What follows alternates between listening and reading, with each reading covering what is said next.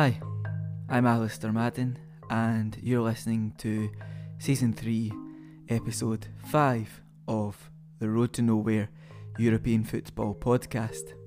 As always, do consult the show notes for a comprehensive running order of the topics we covered in this episode. However, I will provide you with the usual teaser. In Spain, we looked at Ronald Koeman's tactical fallacies and assessed the extent to which the Dutchman's Barcelona legacy has been tarnished during his ill-fated time in charge at Camp Nou. In France, we were joined by the excellent Jeremy Smith to discuss the fruitful partnership between FC Metz and the Génération Foot Youth Academy in Senegal. We looked at why that collaboration has been so successful and discussed how the project is perceived generally by Metz fans. In Italy, we analysed some of the factors behind Atalanta's slow start to the season. L'Idea are, of course, traditionally slow starters under Gian Piero Gasperini. And in Germany, we discussed the absence of nuanced move construction at Borussia Dortmund. Borussia Dortmund, of course, sit just a point off the top of the Bundesliga table, but for reasons which we discuss in the episode, we are not entirely convinced. We discussed all of those topics and so much more. This episode is, of course, produced in partnership with Freelance Football Ops. If any of our listeners are freelancing in football, you may be interested in signing up to Freelance Football Ops' subscription-based newsletter. They find jobs which cover writing, design, video, audio, and generally anything in football media every week. For more info, follow at FFOps on Twitter or visit freelancefootballops.com. On now with the episode. Hopefully you're all staying safe and well. Enjoy.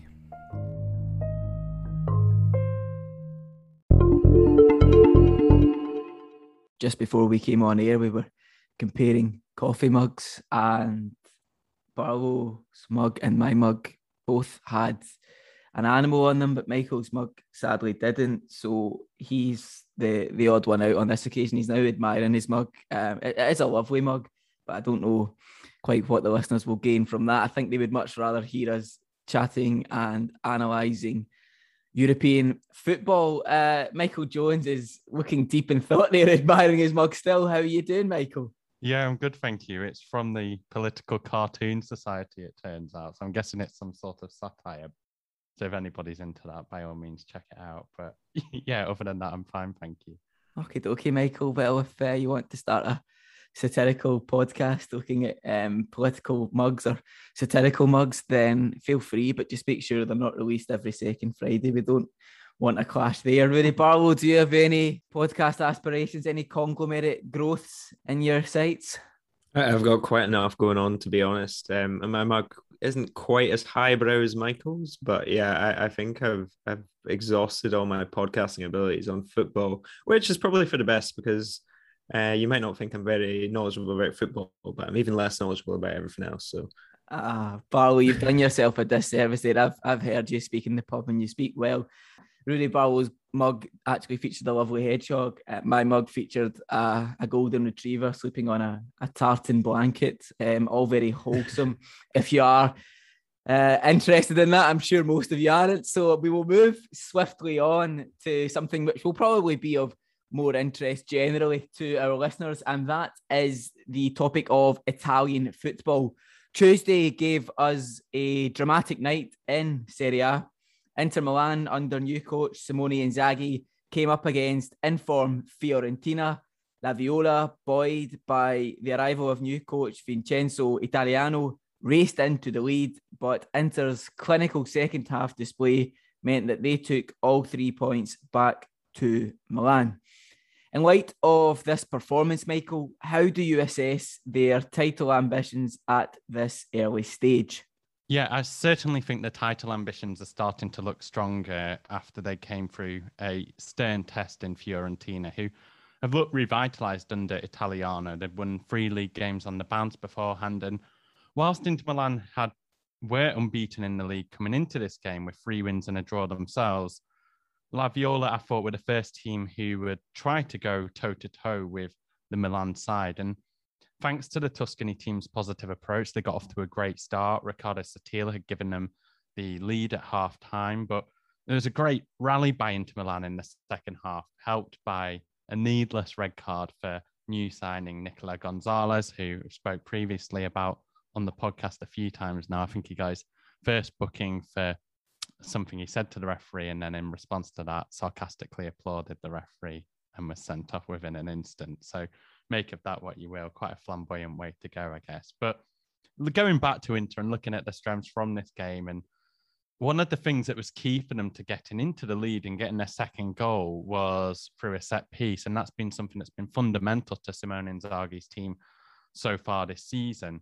The additions of Hakan Çalhanoğlu and Edin Dzeko have been key to this, and they've been key to Inter's attack so far this season. They've got 5 goals from set pieces, the second of which was the one which gave them the lead, which came through a corner, and that's the highest in Serie A. And it also highlights the role played by a young player in Federico Di Marco, a 23-year-old Italian left-back who is playing left wing-back in this system, who spent the last 18 months on loan at Hellas Verona. His game really developed under the now Torino boss Ivan Juric. And I guess a caveat of the 5 goals, and the impression I'm trying to get across here, is that this is a really free-flowing Inter Milan team that have so many ways of scoring at the moment. It is why they do look so potent going forwards.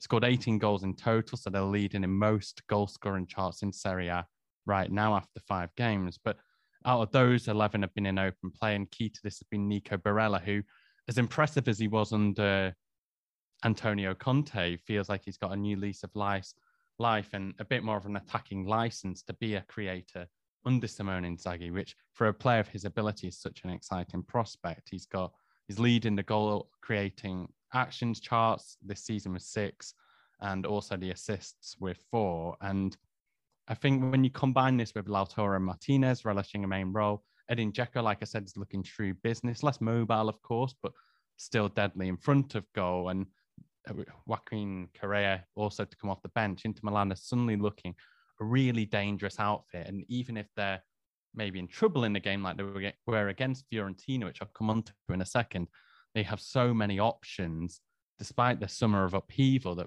we discussed a few weeks ago that they've had. They're coming into this into a really strong position. And I think just going on to the concerns that I do have over Inter Milan really for this season, I think that Fiorentina showed that they could potentially be exposed against higher pressing opposition and ones with higher quality. And we all know about their struggles in Europe in the past few seasons, and that could come on show again. They lost to Real Madrid, and they're likely to struggle against Shakhtar Donetsk's high press. But I thought that during the Fiorentina game, they were outnumbered by their attackers. And one concern has also been that means more shots will be faced towards Samir Handanovic. He's been one of Serie A's best goalkeepers in the 21st century. But I think it's important to note that he made a huge save versus Lariola, which on the whole is another big bonus for what I'd say is Italy's most free-flowing team right now. And I'd say let's enjoy them whilst we can. And I think they've got tougher tests to come, but they're good signs, really good signs so far from Inter Milan. Yeah, you spoke of one of those tougher tests. Next Saturday, they host Atalanta, another team in Nerazzurri, who also won on Tuesday night, defeating Sassuolo 2-1. Giampiero Gasparini's men have never been fast out the blocks, and thanks to a comparatively quiet summer compared to their counterparts, they have flown slightly under the radar. Given their slow start, there had been issues surrounding Ladea, but those issues have been partly pacified following consecutive victories this week. Would you say that, or would you agree in saying that the Bergamo side are back on track, or do you share the concerns held by supporters, Michael? Yeah, I think it is hard to tell with Atalanta. Like you said, they've been traditionally slow starters. And I think the table, in a sense, is almost quite deceptive now. We're coming onto it with Atalanta on 10 points after 5 games, which is, a fine tally at this stage of the season. In the past 2 seasons, they've been on 10 or 9. So again, I think the table's quite deceptive in that sense, but it's more reflective of their energy levels and how closely they're playing to their potential, I think. And if you look deeper into the results they had, they really toiled to a victory on the opening day against Torino. They won that 2-1 courtesy of a stoppage time goal. And Torino probably created the better chances during that game. Then Atalanta drew against Bologna, lost to Fiorentina, which we've spoken about previously. And then in match day 4, they came up against Serie A's whipping boys so far in Salernitana, who I think if it was not for Atalanta's new signing in goal, Juan Musso, it could have easily been a different outcome. Salernitana actually really enjoyed the game against Atalanta. I think most people expected a bit of a battering from Ladea, but it just wasn't the case. And Salernitana really held their own. And it was only the individual quality of Atalanta which kind of got them out of that game. And it's not something we've always said about them. It's, they've always been so functional as a team. But I think on a positive note, they were more impressive in their victory last night versus Sassuolo. Although they still conceded chances, I'd take note of the second goal, which in contrast to the Salernitana game, it was vintage one-touch team move by Ladea, which led to Davide Zappacosta's first league goal for the team since originally departing in 2015. But I think another reason for the slow start could be the international involvement as well. I think during Euro 2020, there was a period where you consider the contributions of Joachim Mailer, Robin Gersons, Matteo Pessina, and Alexei Miranchuk, and it felt like there was a Atalanta player scoring almost every night of the competition, especially during the group stages. But I think when you throw into the mix Atalanta's key forward Colombian duo, or Luis Muriel and David Zapata, in addition to Musso, who is involved with the Argentina squad, and it's been quite a taxing summer on Atalanta's players on top of, this hell for leather campaign we've had over the past year or two with the pandemic thrown in. And that with Papu Gomez's departure in January has put a lot of pressure, especially on Atalanta going forwards. And I think it has started to show a bit this season. And that's something that they'll be looking to sort. I think one of the things that have got going for them in Pessina and Roman Malinowski is they've got 2 players in those creative positions that do have moments of brilliance within them all the time. However, there are other problems there. And I think one thing that we've maybe overlooked is the diminishing role of Jose Pilicic as well, which is a concern I have, given that when we first started the podcast, I think we were looking at the best player in Serie A, but now he's almost playing a substitute role, or you will not get 90 minutes out of him. Not that you ever really always did, but even 60 minutes of his full intensity is very much playing in flashes at the moment. I think what people, and maybe what the perception about Atalanta is that I think we need to be careful when we're evaluating what they can do going forwards. I think the perception that Atalanta are building and improving squad year on year, and that eventually they're going to be right in a title race, is maybe a misleading one. When you look at the situations of Gomez, Ilicic, and other key players such as Romero that have departed out, and others who have departed over the past few years. And I think instead what their sustainable model allows them to do is prepare themselves as well as they possibly could, given their resources. And I again think Atalanta's priority right now will be securing top 4, and they're in a fine place to do that.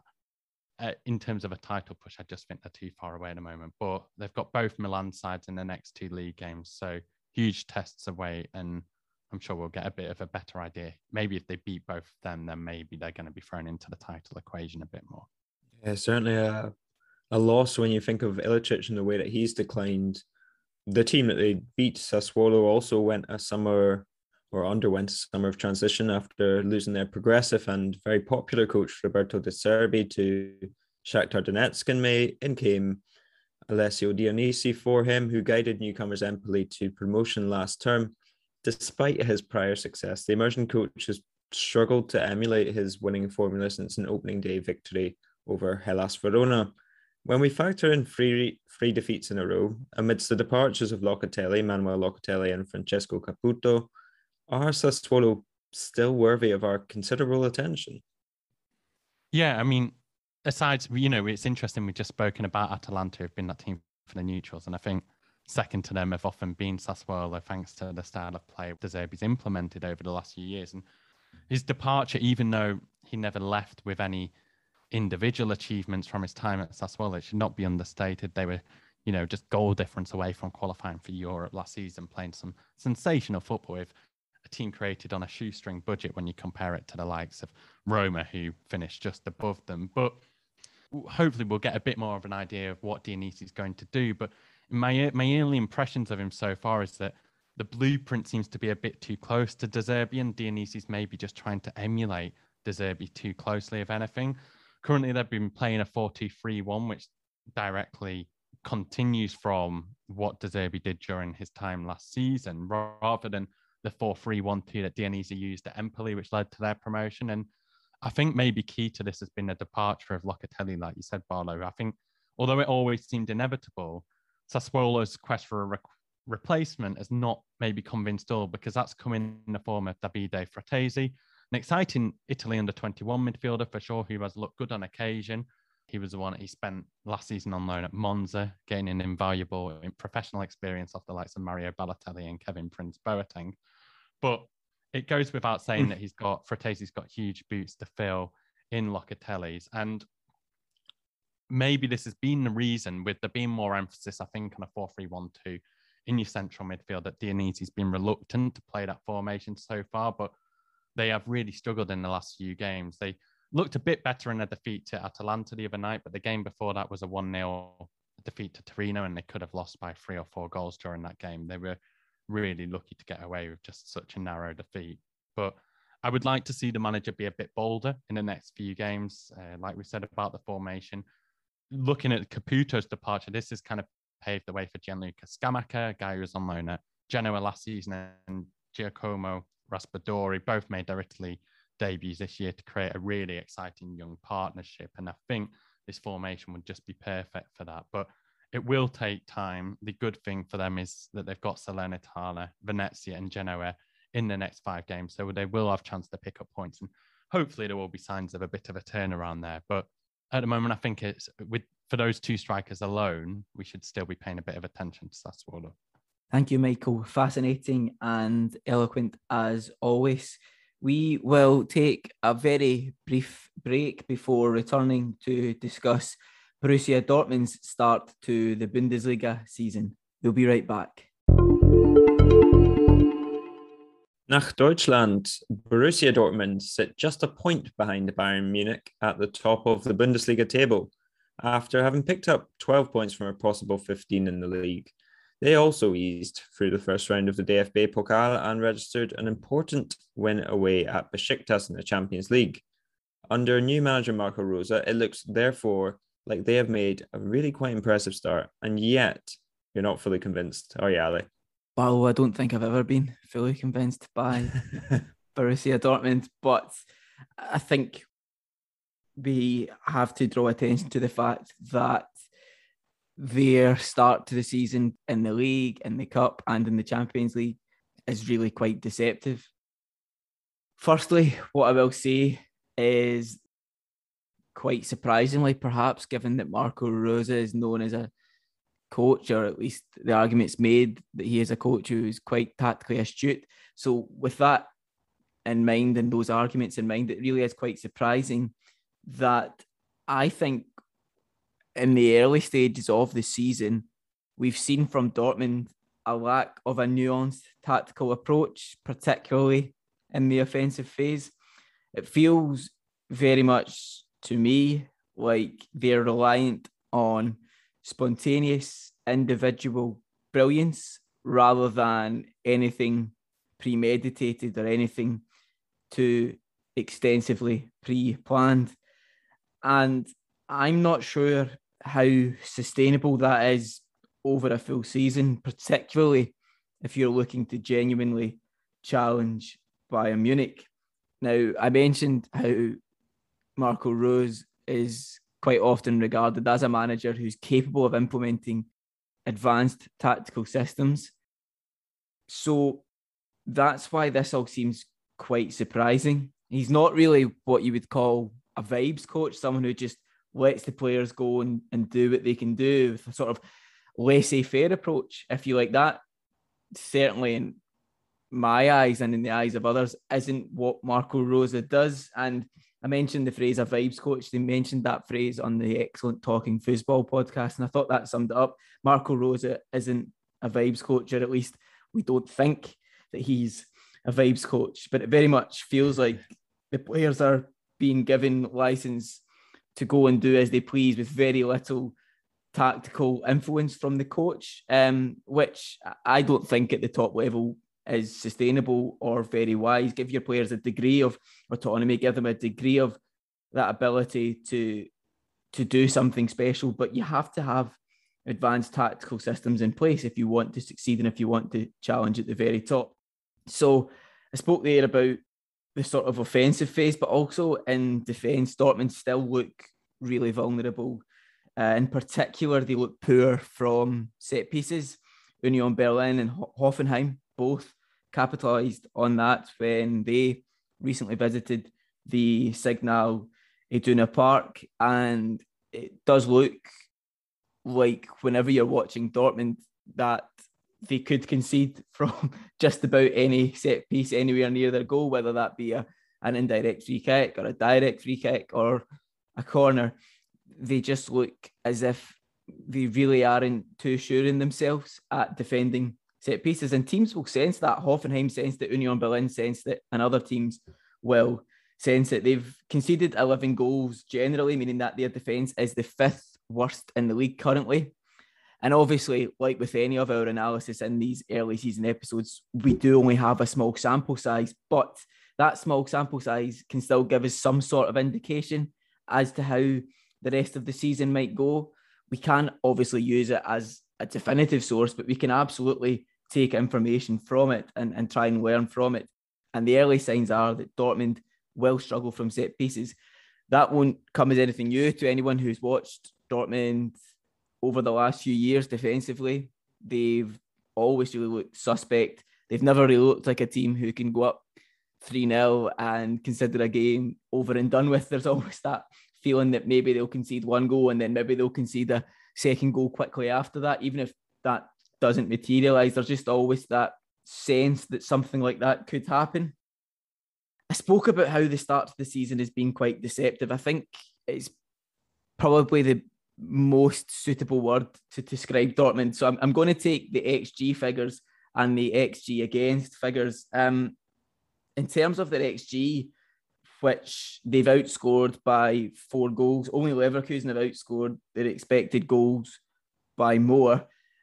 So that's on the one hand. And then on the other hand, interestingly enough, looking at their XG against, they've conceded 4 more goals than their XG against figure suggests they should have conceded. So they're exceeding their expected goals and they're exceeding their expected goals against, which really suggests to me that we're not seeing the real Dortmund, at least in terms of what the data suggests should be the real Dortmund. Only Stuttgart have exceeded their expected goals against by a larger number than Dortmund. So they're second in terms of exceeding their XG and they're second in terms of exceeding their expected goals against. Now, perhaps Dortmund will prove to be an outlier of sorts whose goals scored and goals conceded fly in the face of what the data suggests for the duration of the season. But I would doubt that they would do so, certainly to the extent we've seen so far, at least. And there's a reason why so many teams use XG and XG against figures, certainly as part of a wider bank of resources. And it's because it is reliable. There will, of course, be exceptions to the rule, but that goes with any data set. There will always be exceptions and outliers, but the data, by and large, is the rule. That's why it exists. So obviously, you can look at it on the one hand and say, well, they're conceding more goals than you would expect. So why focus on the fact that they're scoring more goals than you would expect? Surely if it all levels out, then they'll be in exactly the same place, technically speaking. And maybe, yes, you could make that argument, but perhaps it's the pessimist in me who thinks that Dortmund's attack is more likely to tail off than their defensive numbers are to realign with what you would expect in terms of expected goals against, i.e. that they're more likely to score fewer goals than they are to concede fewer goals, if that makes sense. I'm confusing myself here. I'm trying to explain it as clearly as possible, but Paolo's laughing there. Does that make sense, Paolo? Am I there or thereabouts? Are you I think I'm just about there with you. I hope the listeners are too. Okay, yeah. Well, if this is beginning to look like a Christopher Nolan film on podcast, then I do apologise. But basically, what I'm trying to say is that I think it's more likely that Dortmund will score fewer goals than it is they will improve their defence and they'll concede fewer goals than they are now, if that makes sense. I think that just about makes sense. And Hang on, Ali. Yeah, you got it. Good. Okay, right. If you're still with me, I would like to just quote Marco Reus himself. He said that we can't always score 3 or 4 goals to win, and that quote came after the 4-3 win over Leverkusen on match day 4. It's an obvious statement to make, but it's true. And the fact that we saw it again at the weekend against Union Berlin when they win 4-2, having been on easy street, it felt like they were then brought back to 3-2 and they required a moment of brilliance from Erling Haaland to ensure the 3 points to win 4-2. And that brings me on to one of my final points on Dortmund. Even with the supreme genius of Erling Haaland, it just doesn't feel like Dortmund's start to the season is sustainable.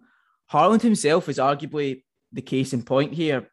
Individual brilliance prevailing over cohesive and well-organised move construction in the final third. Now, I say that Haaland himself is more than capable of forming part of an attacking system which is well-defined and tactically informed. Haaland is excellent at all of that. Think back to his goal earlier in the year against Leipzig with the excellent build-up play, the swift pass out wide, the movement to get into the middle, and then Sancho's cross met by Haaland, who had taken up an excellent position at the back post. That was move construction, arguably at its finest. It was majestic, and Haaland played a pivotal role there. So Haaland's more than capable of forming part of that tactically informed system. He's more than capable of the individual moments of brilliance. So why not fully maximise his potential on both sides there?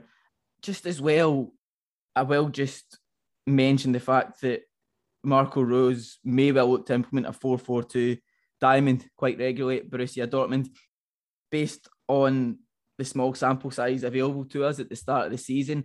It looks not so much that he's wedded to the system as he's flirting with the system. We've seen it on 2 or 3 occasions. And when we've seen that system, we've seen a few issues. We've seen a midfield imbalance. We've seen a lack of width, as you would expect with a diamond. And we've seen Dortmund really struggling to play effectively in transition. Now, I'm not sure if that's symptomatic of the diamond formation or if it's symptomatic of the way that Dortmund are playing generally under Marco Rose. But regardless, these are areas of concern, I think. Do check out Reece Desmond's recent article on the Bundesliga Daily website for an excellent analysis of the flaws of Dortmund's 4-4-2 diamond under Marco Rose. It's an excellent piece and it goes into really quite impressive detail. So do go and check that out. Now, my closing remark, and I promise this is my closing remark on Dortmund, is to ask, with Bayern Munich looking as devastatingly impressive as they currently do under Julian Nagelsmann, does it really matter how sustainable Dortmund's start to the season is? Perhaps that's too defeatist on my part, but again, it's something to consider. In any event, the Bundesliga produced another marvellous weekend of football, and it will continue to do so for the rest of the season.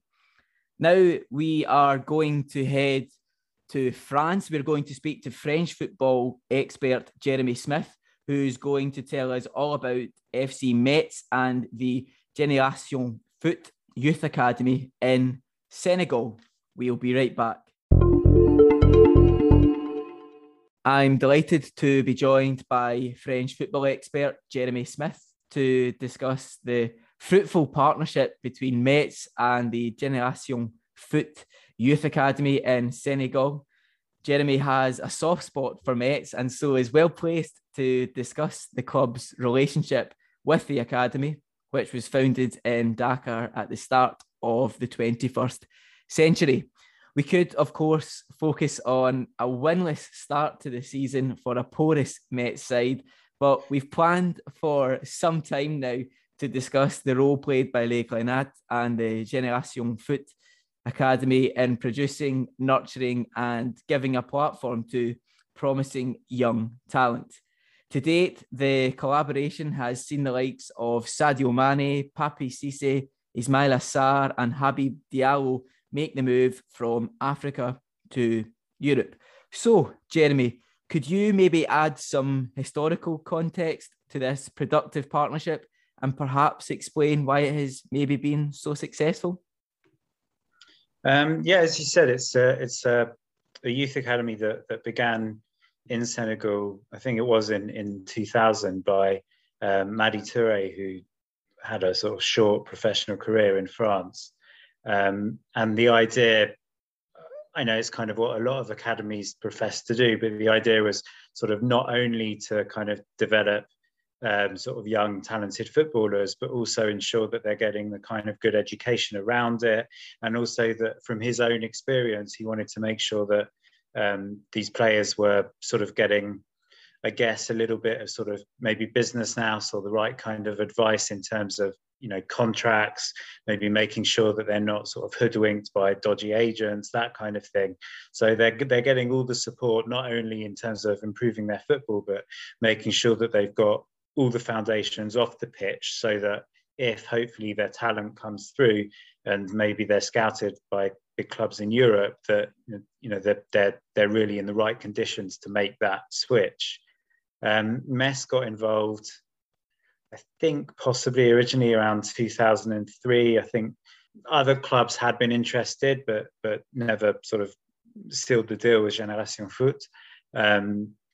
So Metz did. I think it was, at first it was short term, but it's been extended a couple of times now. Most recently, sort of, I think around this time last year, actually, and with a 10-year extension. So, you know, really sort of long-term partnership continuing well into the 21st century between Metz and Génération Foot. And the idea is basically that Metz provide a lot of the financial support, a lot of the infrastructure. They send coaches, youth team coaches across as well. And in return, they kind of have sort of first refusal on a couple of players a year.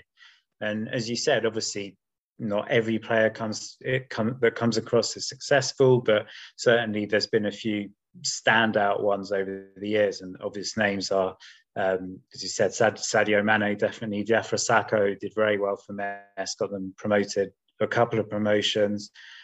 Ismaila Sarr, who went on to Rennes and then Watford, and, you know, Liverpool are constantly linked with him.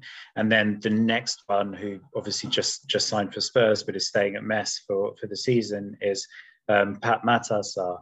So definitely it's something that's been sort of very fruitful for Metz, and also fruitful for Génération Foot, who are, although just a youth academy and a sort of a team in the lower divisions in Senegal, have actually risen to the top division and even won the league a couple of times, which shows, I guess, how Metz's support on the financial and infrastructural and coaching side has benefited them as well. I should also mention Habib Diallo, who I think was top scorer possibly for Génération Foot, but certainly for Metz once or twice. And at the moment, Ibrahim Nian, who's at Metz, and still waiting to see how his career goes. He started last season brilliantly, he had 6 goals in 6 games, and then did his ligaments, and he hasn't really got back since he's sort of got back to full fitness. He hasn't got back to his same kind of form. And as you said, with Messi's start to the season, we're praying he gets there soon, because otherwise we're in serious trouble.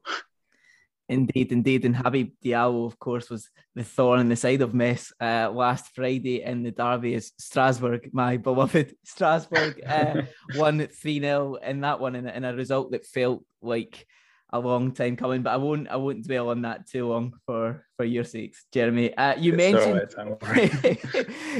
Pape Matar Sarr. Now, he's another notable graduate from the Génération Foot Academy, and you mentioned his move to Spurs. So just to give the listener a wee bit more context, after making 22 League One appearances for Metz last season, the 19-year-old midfielder left Eastern France to sign for Tottenham Hotspur at the end of August before returning to Stade Saint-Symphorien on loan. The managing director at Spurs, Fabrizio Paratici, described the Senegalese international as one of the most talented in Europe. So, why should we be so excited about Pape Matar Sarr, and how would you describe his playing style, Jeremy? I think he's another one of these midfielders that France are producing quite a few of at the moment. I mean, Pogba obviously comes to mind, but people like Tchouaméni and Camavinga, of course, as well, who genuinely sort of can do it all. Has got the potential to sort of fit into any midfield position and become potentially world-class in that position. So Metz fans had already sort of heard good things about him for the last couple of years. I think we were waiting. If you look at his record for Senegal youth teams, it's absolutely fantastic. And just look at some of the clips, the long-range free kicks and shots, and controlling the game, line-breaking passes, comfortable with the ball at his feet, really can do it all. And I think we weren't necessarily expecting him to break through as quickly as he did at Metz. But as you said, last year, from when Antonetti kind of came back to replace Ognon as the head coach of Metz, he sort of I think decided to switch a lot more to the younger players, and Sarr basically became a fixture in the team. For the Senegal youth team, he's often played as a 10. Last year for Metz, he was often sort of filling in more as a defensive midfielder, maybe a 6. For me, he's an 8. He's a proper box-to-box, sort of tall, rangy, kind of. He's strong, although he looks a little bit wiry. I think he's quite a strong player. He's got good hold-up play. Nice range of passing, as I said, a good long shot, decent in the air, really can do it all. And for me, I think he should be focusing on box to box. And that's kind of been one of the issues for any Spurs fans who've been watching him this year. They may be unimpressed so far. I think the problem is maybe firstly the pressure of the exposure that he's now under, having made that sort of big transfer. Secondly, the fact that he's playing in a team that's not doing very well at the moment. But I think also, so far, Metz haven't really been playing with any kind of creative player, no number 10. Belaya will hopefully return to the team tonight, but he hasn't been there yet. Bassi hasn't really settled into the team yet. And a lot of the sort of onus for playmaking has fallen on Sarr's shoulders. And although I said he can play as a 10, certainly his sort of professional career so far hasn't involved much of that. And I think it's far too soon for any club, certainly a top flight club, to be expecting him to kind of do all the sort of creative running. And particularly in a team that's struggling anyway. So I think it's sort of held Metz back and it's held him back. But hopefully, maybe from tonight, we'll see Belaya come in, which will enable Sarr to kind of drop back a little bit and do what he does best.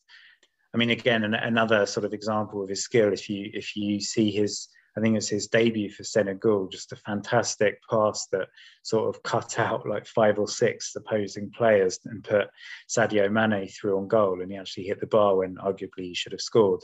But it just shows kind of, the great temperament and the skill and the vision that he's got. So I think Spurs fans should be excited. Metz fans are gutted. It's actually a bit like Diallo going to Strasbourg last year, that Metz aren't getting a little bit more money. But in the end, it wasn't the worst deal in the world, considering we've got another season of him on loan. I know, obviously, I'm stuck here in London, but I know there are a lot of Metz fans who are sort of worried that they would never actually see him in the flesh. So I think it's really good for his development and for the fans that he gets to stay for one more year. But hopefully he'll continue his learning curve and do a great job once he moves to England as well. Absolutely, Jeremy. Now, earlier on, you touched on this, but last October, Metz signed a 10-year contract extension with Génération Foot, paving the way for continued collaboration between the two parties, mutually beneficial collaboration, as you mentioned, Jeremy. Ostensibly, this would appear to be a fully pragmatic move, given that people have made the argument that the partnership has been quite instrumental to the club's first division status in recent years, to the club's Ligue 1 status in recent years. But how do Metz fans themselves view the relationship, and what do you think the future holds for the FC Metz times Génération Foot project? I think it's mostly positive. As we said, it's not sort of stellar names every year, but I think sort of 4 or 5 players kind of making it to Premier League, for example, I think is a really good return. And obviously there's a lot of players who've done a decent job for Metz, or maybe sort of made less trumpeted moves, but gone to, I don't know, Germany and afterwards, and still built a decent career. People like Fallou Diagne, for example. I should also mention Pape Cissé, who also did a good job when he moved to the Premier League. So certainly I think overall it's a very successful partnership. I think the only sort of reticence that a lot of Metz fans have is that Metz have always been one of those clubs in France, as much by necessity as anything else, who've had a very good sort of youth system and been able to bring through a lot of young players through their youth system at the club, who've then gone on to, if not sort of huge money-making transfers for Metz. You know, they've done a great job for Metz, harping back to the 90s where Metz were genuine title contenders, and then they've gone on to maybe bigger things. The only concern is that the focus has been so much on Génération Foot that there aren't that many maybe French players or players coming through the sort of the Metz youth system in the city, if you know what I mean. Like, they're coming across still young and still going through the youth system at Metz, but coming across almost fully formed from Senegal. And I think a few fans would feel more comfortable with a few more genuinely coming through maybe from France. You know, it's the African Cup of Nations coming up again in January. And I mean, it's literally potentially pretty much the whole Metz first team could be out. And I know in France, you have to be very sensitive about, I'm not talking quotas or anything like that, but I know there's been controversies before about, you know, a lot of African players coming through, and are they French, are they not French? You know, questions of passports and types of players they are. I'm not sort of touching on that at all. I think it's just that it would be nice to have a bit more balance, so that, I mean, like I said, literally the whole team is going to be sort of wiped out, not as in they'll be representing their countries in January. And I don't know who Metz will be fielding at that time, because they have so few players who either have come through that system or Metz have bought internally. So Génération Foot is definitely a hugely positive partnership, and, you know, far more pros than cons. It just sometimes feels like maybe Metz are putting all their eggs in one basket, and it'd be nice to see a little bit more balance and back to what they used to do very well themselves as well. I know, you know, they should get the credit because it's some of their youth coaches and it's some of their money that are bringing these young players through. But why not do some of that at home as well as in Senegal, just to make sure that there's that balance? Absolutely, Jeremy. That balance would seem like quite a sensible and practical thing to aspire to. Jeremy, thank you so much for giving up your time. I'll let you head off. Metz about to play PSG. We're recording this on Wednesday night before release on Friday morning. But thank you so much for your time, Jeremy. Pleasure. Thanks for having me. Excellent. Okay, speak soon. Thanks, Jeremy. 54 crosses, only 14 of which were successful. It took a last-minute equaliser from Ronald Araujo to save Ronald Koeman some redness in the face, but there were still plenty of blushes in Barcelona as they drew 1-1 with Granada. This came directly after a damning defeat to Bayern Munich in a game which finished 3-0, but left an impression not markedly better than the 8-2 loss did last August. The Barcelona team is depleted and there are significant injuries. But why are those not fair excuses for Koeman to deploy at the moment, Barlow? I think we could unpack this in so many ways, and starting with the crosses there. Koeman said that it was from a cross that Barcelona managed to get their late equaliser against Granada, which is a fair point. But if you actually look at the play where it happens, and it's Gavi, who's one of the young talents, just 17 years of age, who crosses it for Araujo, but that was deliberate. It was more of a pass than a cross for me, and you could see him pick out exactly where he wanted the ball to go and where he wanted it to land on Araujo's head. And that was one of the few deliberate things that happened in that game, because Barcelona went into that game without a plan and without much structure at all. And this is really something pretty remarkable these last two games. The Bayern match for me is when he lost the dressing room, when he lost this team, because he sent them out in a state of fear. And as soon as Bayern got a hold of the game and got a hold of the ball, really, the game was over. The contest was gone. And many remarked that it looked like a training session. That's because these Barcelona players were playing scared and there was no hope of winning. It was about damage limitation. And Koeman himself said, well, what can I do? This is what there is. And if we'd been more open, then we would have lost by more. But for me, it's not about being more open. It's about having an idea, a plan, a structure, and a way of doing things that you've practiced. And I think it's almost historic, because I don't think anybody was really talking about Koeman getting the sack, but in the space of 2 matches, he's managed to almost certainly confirm himself as being relieved of his duties in the upcoming international break for me. And he essentially set up 2 teams so badly that he'll lose his job over them. The reason that they can't do more is because there's no set plan. There's no sort of strategy against Granada. And he said that they scored early and then they defended deep with 11 men. And if the spaces aren't there, then that's what you have to do, is throw balls into the box. But that's not true, because we've seen Barcelona play against teams dropping deep for donkey's years, since Frank Rijkaard came in, and they were playing good football then, and even more so in the Pep Guardiola era.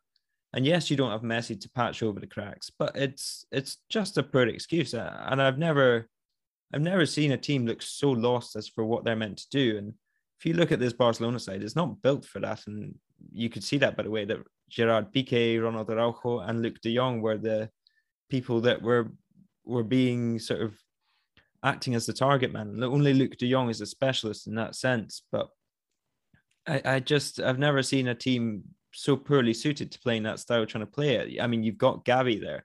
He's tiny, 17-year-old. You've got Serginho Dest, who his crossing throughout that game was lamentable, to say the least. And it's just a selection of players that aren't built to play like that. And so if you ask them to defend deep and to throw crosses in, if you ask them to defend deep in a structure, you're going to have to train that. And you saw that against Bayern. They just didn't quite know how to behave and what exactly to do with the ball when they got it, because normally they're used to looking up and they're used to seeing people ahead of them. And there was a run sort of last season of about 5-6 games where Barcelona drew with PSG, and that was after the 4-0, but they really looked good in that game. And then there was a couple of games against Sevilla. There was a couple matches where they really looked like they had a structure, they had pressing, and they had a way of playing that could have led to something more and building a team. And the way they've dropped off ever since that sort of international break that came after that is remarkable. I don't think I've ever seen a team go from one. I think they beat Real Sociedad 5-1 or 5-2 in the game before that international break in about April time last year. I don't think I've ever seen a team drop off quite so dramatically since then, because they threw away the title. Ronald Koeman in pre-season makes a huge deal about the defense, and he says this is what we need to improve. We know we're not going to score as many goals without Messi, for instance. And there's just been no evidence of it. There's been no set plan. And I think the most chastening thing about this Barcelona side is you see them against Bayern and you see them against Granada, and Ronald Koeman is a year into his mandate now as a Barcelona manager, and I don't quite know what it is that he's trying to do with this side. I don't think he does. And there's a nice circularity, I guess, that Bayern probably got him his job by thumping them 8-2 and Kike Setien being sacked because of that. And now Bayern have thumped them again, a little less by a less of a margin, but it's brought the end of the Koeman reign for me. I would be astounded if we came back after the October international break and he was still in his post. So a sad end for a club legend who did come in at a difficult time, did try his absolute best, I think, but is just not cut out for this level of management based on what we're watching right now. Another example of the circle of life of managerial tenures, I guess. But another uninspiring start to the season comes in the form of Villarreal. The Yellow Submarine haven't managed to win any of their opening 4 games against Granada, Mallorca, Atletico Madrid, and Espanyol, scoring just 2 goals in the process. It should be said that they haven't lost any of those matches either, and Unai Emery has a lot of credit in the bank after guiding Villarreal to their first major trophy. So there's little danger in terms of his job security. But we've been aware of their current struggles for a while. Why are they struggling so much to fix this issue? Yeah, and I mean, we spoke about sort of the drop-off at the end of last season for Barcelona. If you look at Villarreal and extend their league form back to last season, in their last 11 matches, it's 3 wins, 4 draws, and 4 defeats, which is not the form of a European contender, nor proper for a European trophy winner. Only Real Valladolid and Levante, Valladolid who were relegated, Levante who finished 14th and struggled throughout the year at various points, drew more games than them. And I mean, it's a trope that as you get older, you get more conservative. But I do have to say that for Unai Emery, that seems to be the case. There's just everything seems set up to avoid conceding goals as opposed to scoring them. And if you take out Gerard Moreno, as he's had to because of injury just recently, it really sort of unmasks some of the issues facing this side as they go forward, because his creativity and his goal scoring prowess sort of papered over more draws, if that makes sense, that were in the post last season. And he has more options now. He's got Boulaye Dia's come in, Yeremy Pino's really sort of exploded in the last sort of few months. Paco Alcacer is fit again, and Arnold Janjuma come in as well. He looks very exciting. But as good as any as those options are, and I think they are as good as anyone outside of the top 4 and even top 3, you could say, their build up and the way they go about attacking teams that aren't coming onto them, it's just so painfully slow. It's so deliberate. Every pass is telegraphed across the world, and then the defense has many seconds to set up for it. And they say, I'm going to invoke another trope here. They say familiarity breeds contempt, but when there's no sort of clear effort to address a consistent issue, then I think it can bring about a lot of frustration to a team. And you can see that in this Villarreal side, that it just struggles so much to break down teams that really put men behind the ball, and that is where the contempt is coming from, for the fact that this issue is ongoing. There's been no visible effort to address it, and it's a real struggle. I think Unai Emery, as I say, is not under pressure, but he needs to do something to address this, because they have the players to do this. They have the players to move the ball quicker, but right now they're not going to get close to the Champions League if they continue like this. A few weeks ago, you wrote a piece on the Pure Football website about Atletico Madrid's title defense and the biggest challenges facing Diego Simeone this year. You mentioned the attack, the change of mentality necessary at Atleti. Those were the 2 major points of interest for Simeone, but so far, not so good. Yeah, van muy justos, they say in Spain.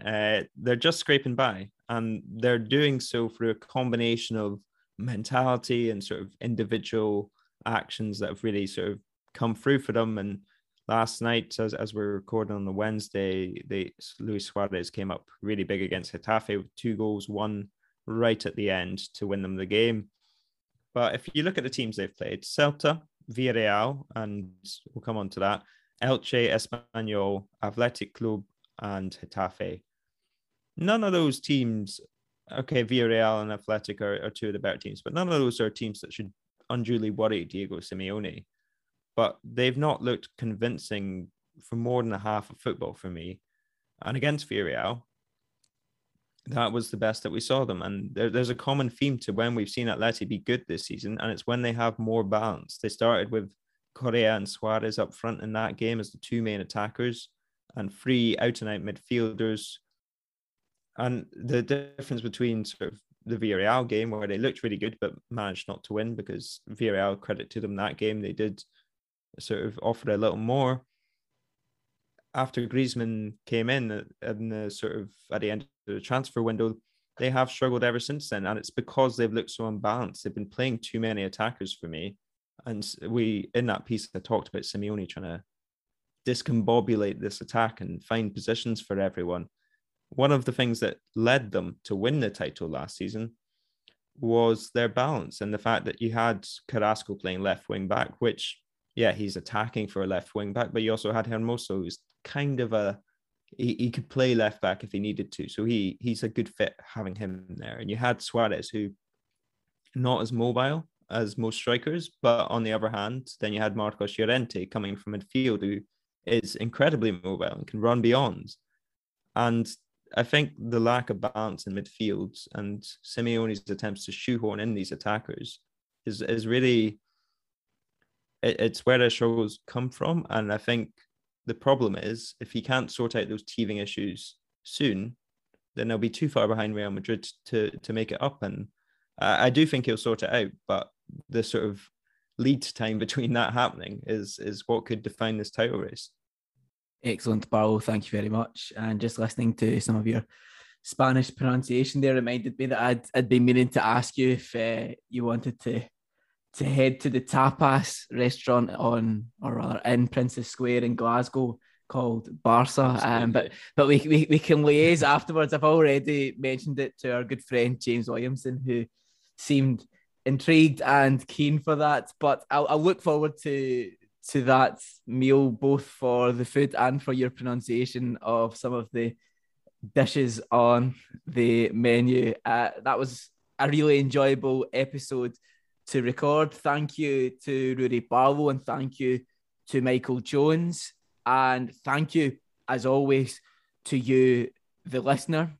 All I will say is, if you have enjoyed the episode and if you are enjoying the content, please do consider rating us and subscribing if that's an option wherever you listen to your podcast. It really helps us to grow, and we would all really appreciate it.